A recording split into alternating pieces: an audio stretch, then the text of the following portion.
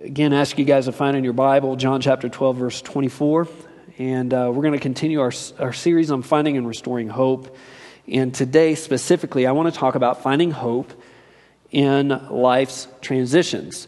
You know, we have all kinds of transitions in life, everything from our first day of school to going off to college to getting into our relationships, finding out who we're going to marry, starting in marriage, having kids, new jobs, changing location. I mean, and there's some positive ones, and then loss of loved ones, and you know, in even our own aging. Life is about transitions. It's about change, and it's inevitable, it's constant, and it doesn't have to be something that we dread. But for a lot of people, transitions are very, very difficult because they're unsettling, and a lot of times they push back against our expectations, our hopes, our dreams, and it can really send us into a tailspin. You know, so to move into this message today, I want to give us some questions to ask when we face transitions in life in order to find hope. We want you to be able to look at transitions in life with hope. So the first question I think that matters is, will I live for a greater story? You know, what happens with transitions is that our storyline gets mixed up, right? We thought things would play out this way, or we had hoped things would happen this way, or we knew they were coming, but we had hoped that time would move a little slower. And it's this idea that we turn one page and close one chapter and have no idea what the next chapter is. But because it feels so final and so definite and we know we can't go back, it makes us wonder whether, you know, we can trust or hope or move on. And I'll never forget the first day we dropped Emily off at school. I mean, I cried all day. Our first child, first day of kindergarten, it ate me up. And it was just that real reality that there was a chapter in our life that closed that I was never going to be able to go back. I had to remember it, but I was never going to be able to relive it. And that's where the tension comes. You know, and then there's this idea, well, do I really want to keep my kid the same age? Well, no, because there are many chapters that are good. You know, you want to see, you know, I want to see my kids grow up. I want to see who they become. I want to see what their interests are. I want to experience all of those things, you know, and experience life with them. And so there's a greater story. But even within that, I can impose my expectations and my will upon them. And really, we need to think of our life in a bigger story, in a bigger context. And we see this in John chapter 12, verses 24 through 28. And just so that you know, this is a big transition for the life of Jesus, because he's now talking to his disciples saying, listen, the way you and I interact with each other is about to change. This is him telling that he's going to die on the cross and he's going to rise again from the dead, that the relationship is going to change, that this chapter is going to close and there's a new one opening. And he's trying to get that across to people. And he turns around and he says this. He says, truly, truly, I say to you, unless a grain of wheat falls into the earth and dies, it remains alone. But if it dies, it bears much fruit. Jesus turns around and he talks about this incredible transition that he's about to make. And he says, I want to give you an illustration. And for a culture that was built on agriculture, this made a ton of sense. It's like wheat is good, but wheat can leave something behind. It can actually leave a lot of things behind if it's actually invested right. It's put into the ground and it in its current state dies. It transitions from what it is now to become what it is in the future. And God looks at us the same way. He says, it's true in my life here on earth. It's going to be true on your life here on earth. There are going to be chapters that close. There are going to be seasons that end. There are going to be things about you that need to die in your life. You need to let go of so that new things can come. Because if they don't, then you just exist and nothing comes. And so it's this greater storyline that Jesus is talking about. It's not just about this moment and holding on to this moment and not moving into the next moment because we're afraid of the unknown. It's realizing that what God has for us in the future is greater. And yeah, that part of letting go seems really scary unless we really trust the one that is writing the story. And so we see this in this verse. And it bears much fruit, right? Remember, the greater storyline of Christianity comes down to this idea of old to new, from death to life, from darkness to light, from brokenness to healing. This is the great story of all creation. God reaches into brokenness and he brings people to healing. He reaches into your life of darkness and brings you into light. God brings you from spiritual death into spiritual life. This is not just a moment in time in your life. This is the storyline of your life. This is the storyline of all of creation, that God is taking old things and making them new. And so we can look at this greater story and say, yes, this season ends. Yes, this chapter closes. And yes, I let this thing go, but I can be hopeful because I know that God's storyline is always going to be from death to light. It's always going to be from darkness to life. It's always going to be from brokenness to healing. It's always going to be from old creation into new creation. God ultimately desires renewal of all things. And we can turn the page and anticipate the next chapter being one of hope and promise, because this is who God is and what he desires to do. And so when we look at transitions, we have to ask ourselves, if we're dreading it and feeling a little hopeless, am I living for the greater story?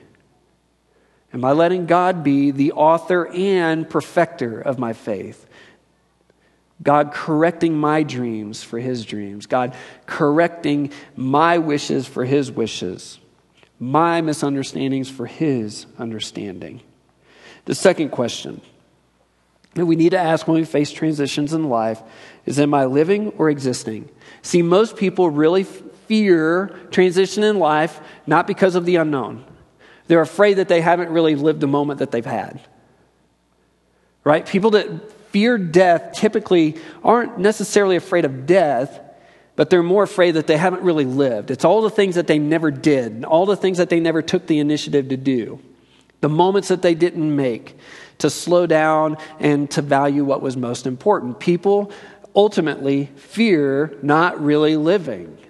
But people that really live and take those moments and manage their time right, that fear goes away because you know that there's more life to come. You feel full in the current moment that you have so that you don't feel that sense of loss with the moment that's coming in the future. And so that's a good question for us to wrestle with. Am I living or existing? Where do we see this? John chapter 12, verse 25. Jesus puts it to us like this. Whoever loves his life will lose it. Who's a person that loves his life? He's using this figure of speech, if you will, to say the person that tries to hold on to everything, to protect themselves, to wrap themselves in spiritual, emotional, and physical bubble wrap, if you will, and eliminate any possibility of harm or hurt. They actually seclude themselves, they hide, they have all these pent-up wishes and hopes and dreams until they ultimately die off, and they just sit there in that moment, never going anywhere, hoping that somehow it will miraculously come to them. It's this person that's trying to control, protect, and preserve their own life, and they're holding on to it so tight. And the Bible says that you're ultimately going to find out that you lose your life. You're going to look back and realize, I wasted all that time. But Jesus says, whoever hates his life in this world, again, taking the extreme opposite, someone that so protects us, but someone that says, I'm carelessly throwing it out there to the wind, in this world will keep it for eternal life. They'll actually find it, and it'll lead all the way into eternal life. The transition between here and there won't be as drastic. He says this at the introduction of what it means to follow him. If any man would save his life, he'll lose it, but any man who loses his life for my sake will find it. God promises us life if we're willing to live it and give it over to him and allow him to be the author of our story. So what's keeping you from really living? Why do we try to preserve our life and hold on to it so closely? How much time have we lost? How many moments do we miss? And what would it really look like if you gave it to Jesus? And you said, God, I'm going to live it to the fullest. You're in charge. Instead of trying to save my life, I'm going to give it to you and allow you to give me life. Which brings us to our third question. Who am I serving? Who am I serving? You ever wonder about that? See, some of us look at serving as a debt that we owe God. or a debt that we owe another person. Some of us go to work because we feel like we owe our bosses something. Some of us are in marriages and we serve because we feel like we owe the other person something. That's not really serving, and quite honestly, it's more self-serving. Because if you can define what you think the other person expects, then you can measure your worth based on how well you perform in your own eyes. And it's a slavery. It's a burden. It's crushing. But what if we looked at it the way Jesus says in the next verse? So he says, listen, you need to go from old chapter to new chapter. You need to trust a greater story. And you need to realize that life is meant to be lived, and not just in existence, but truly lived and spent. And then he turns around and he says, and if anyone serves me, he must follow me. Did you know you could serve someone and not really follow them? The idea here is that you're trying to manipulate God to follow you. We can do that. We can do certain things and say, God, you owe me. This is what I want you to do. But really what God wants to do is say, listen, if you serve me, follow me. It's saying, God, I'm trusting you to give me direction in life. I'm serving you. I'm serving with you. I'm serving for you. I'm serving alongside of you. I'm not doing this to get you. It's jumping off of the performance treadmill and saying, God, I just want to come alongside you. That's what the word serve means. I want to come alongside you. And he says, listen, if you're going to serve me, it's not this slavery. And so when you're asking me to do things in your life, it's not about trying to convince me that that's important. It's not about you trying to do the right things to get me to approve of you and to bless you and to be with you. I just want you to come alongside me. I just want you to come alongside me. And so, God, I can go into whatever transition it is, whether my kid's going off to college. Man, you want to talk about something that's going to mess with your mind? It's like I got a 17-year-old, almost 17-year-old. She's going to be going off to college, right? And I don't know if the news is telling the truth or not, but you see what's going on college campuses right now? It's terrifying. You're like, oh my gosh, does she know enough? Did I do enough? And so we get into this tension of, am I doing the right things, God? So that somehow you've invested enough in her that she will turn out okay. And instead of teaching her how to know, love, and follow Jesus and say, here, baby girl, this is what it looks like when you follow Jesus. Here's what it means to pray. Here's what it means to read the Bible. Here's what it means to repent when you get it wrong. Here's what it means to hear God's voice and to trust him. Instead of focusing on the things that matter most, coming alongside, teaching her how to walk with Jesus, I can teach her all the mechanics and all the rules and all the rituals and lay a whole list of burdens on her that she couldn't fulfill in her life. And then face that transition with dread.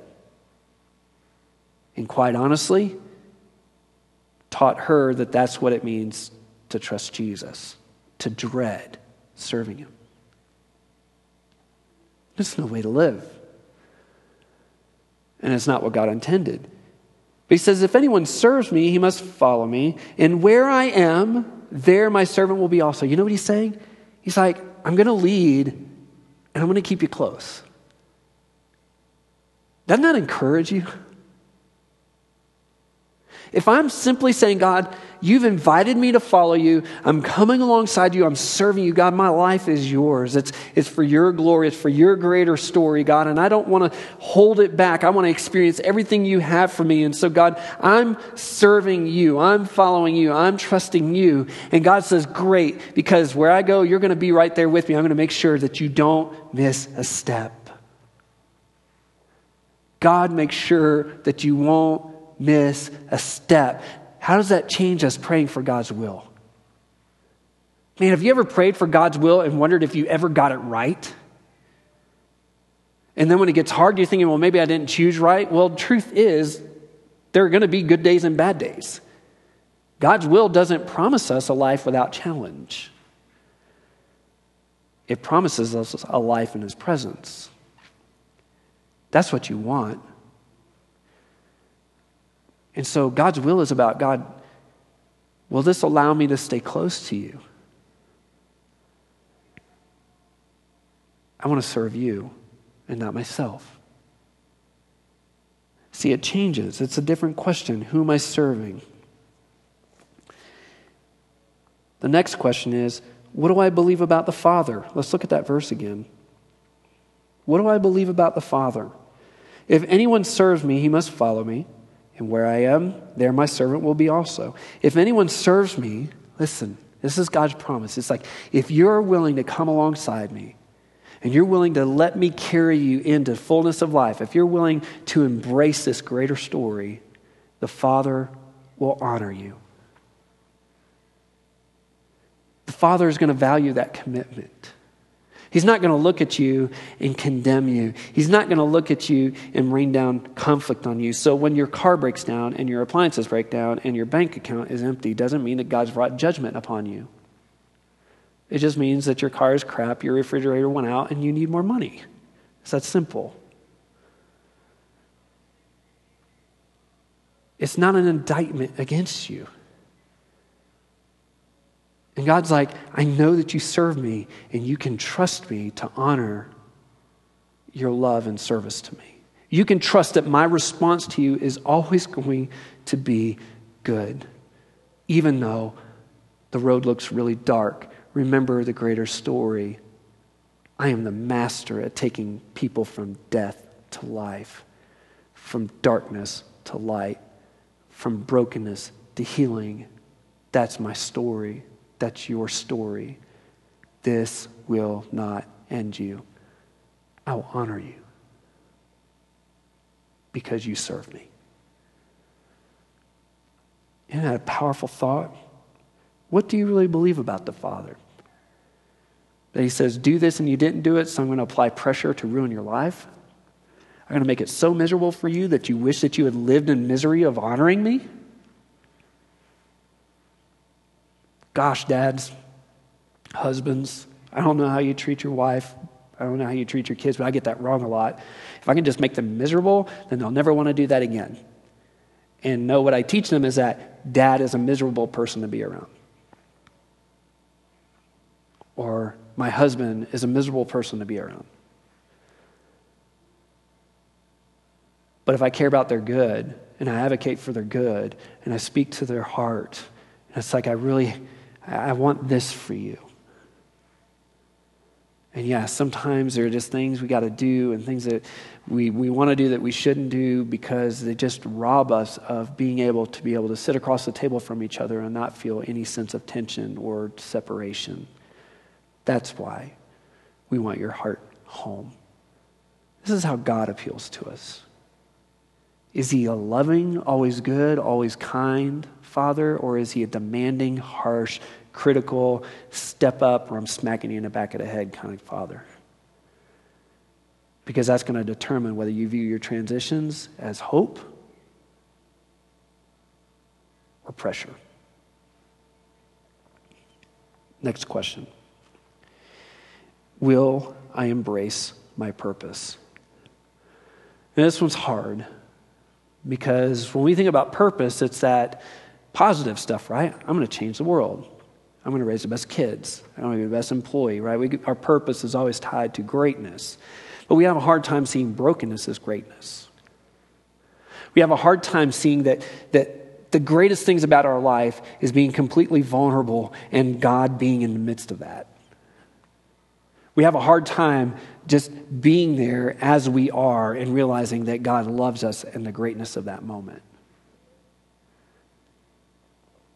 Will I embrace my purpose? You know what's really powerful is that Jesus was looking at his greatness. This next verse, it turns from exhortation to the disciples and personal reflection upon himself. And he says, what I'm about to face on the cross is going to suck. It's harsh, it's cruel, it's overwhelming. I don't like it. It's not even my fault. And this is what he prays. Now my soul is troubled. It's like storm-tossed, complete agony, no sense of hope or rest or peace. You ever felt that way? Listen to what he said. And what shall I say? Father, save me from this hour? But for this purpose I have come to this hour. God saved me from the cross, but it's for this purpose that I've come to the cross. Verse 28, Father, glorify your name. That's what he chose to say. We have a hard time with glory because the word there's not really a good English word that applies. It carries the idea of weight. It's having this incredible beauty that's weighty. It's overwhelming. You can't quite take it all in. It's so abstract that it never becomes concrete. It's seeing something so beautiful and never being able to get over its beauty and just feeling the sense of awe and weight of that. But it also carries the idea of magnifying it. It makes it's so huge and beyond you that it overwhelms you. This is what glory means: to be overwhelmed and to feel this sense of weight of something's worth. And he says, I could say, God saved me from this hour, or I could realize that God's brought me to this hour for a reason, and my prayer is, Father, glorify your name. I'm tempted to say, Father, save me from it, but I'm going to say, Father, glorify your name. Magnify your name. Overwhelm me with your name, your character, your person.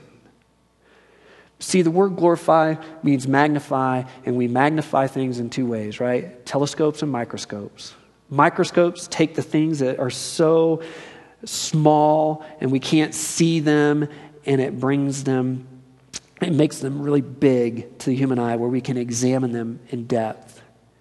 It's saying, God, this is so overwhelming. I can't even see you in this. I'm not even sure you're alive and you exist.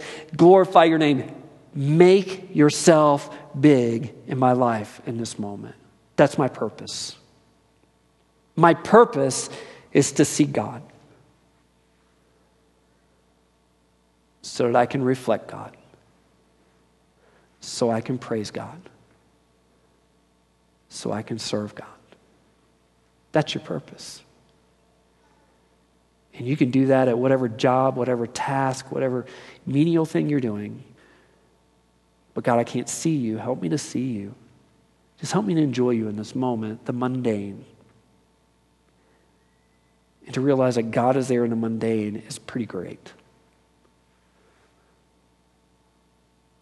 But see, then God also seems a million miles away, right? And that's where the telescope comes in. That's where it takes things that are light years away and brings them really close.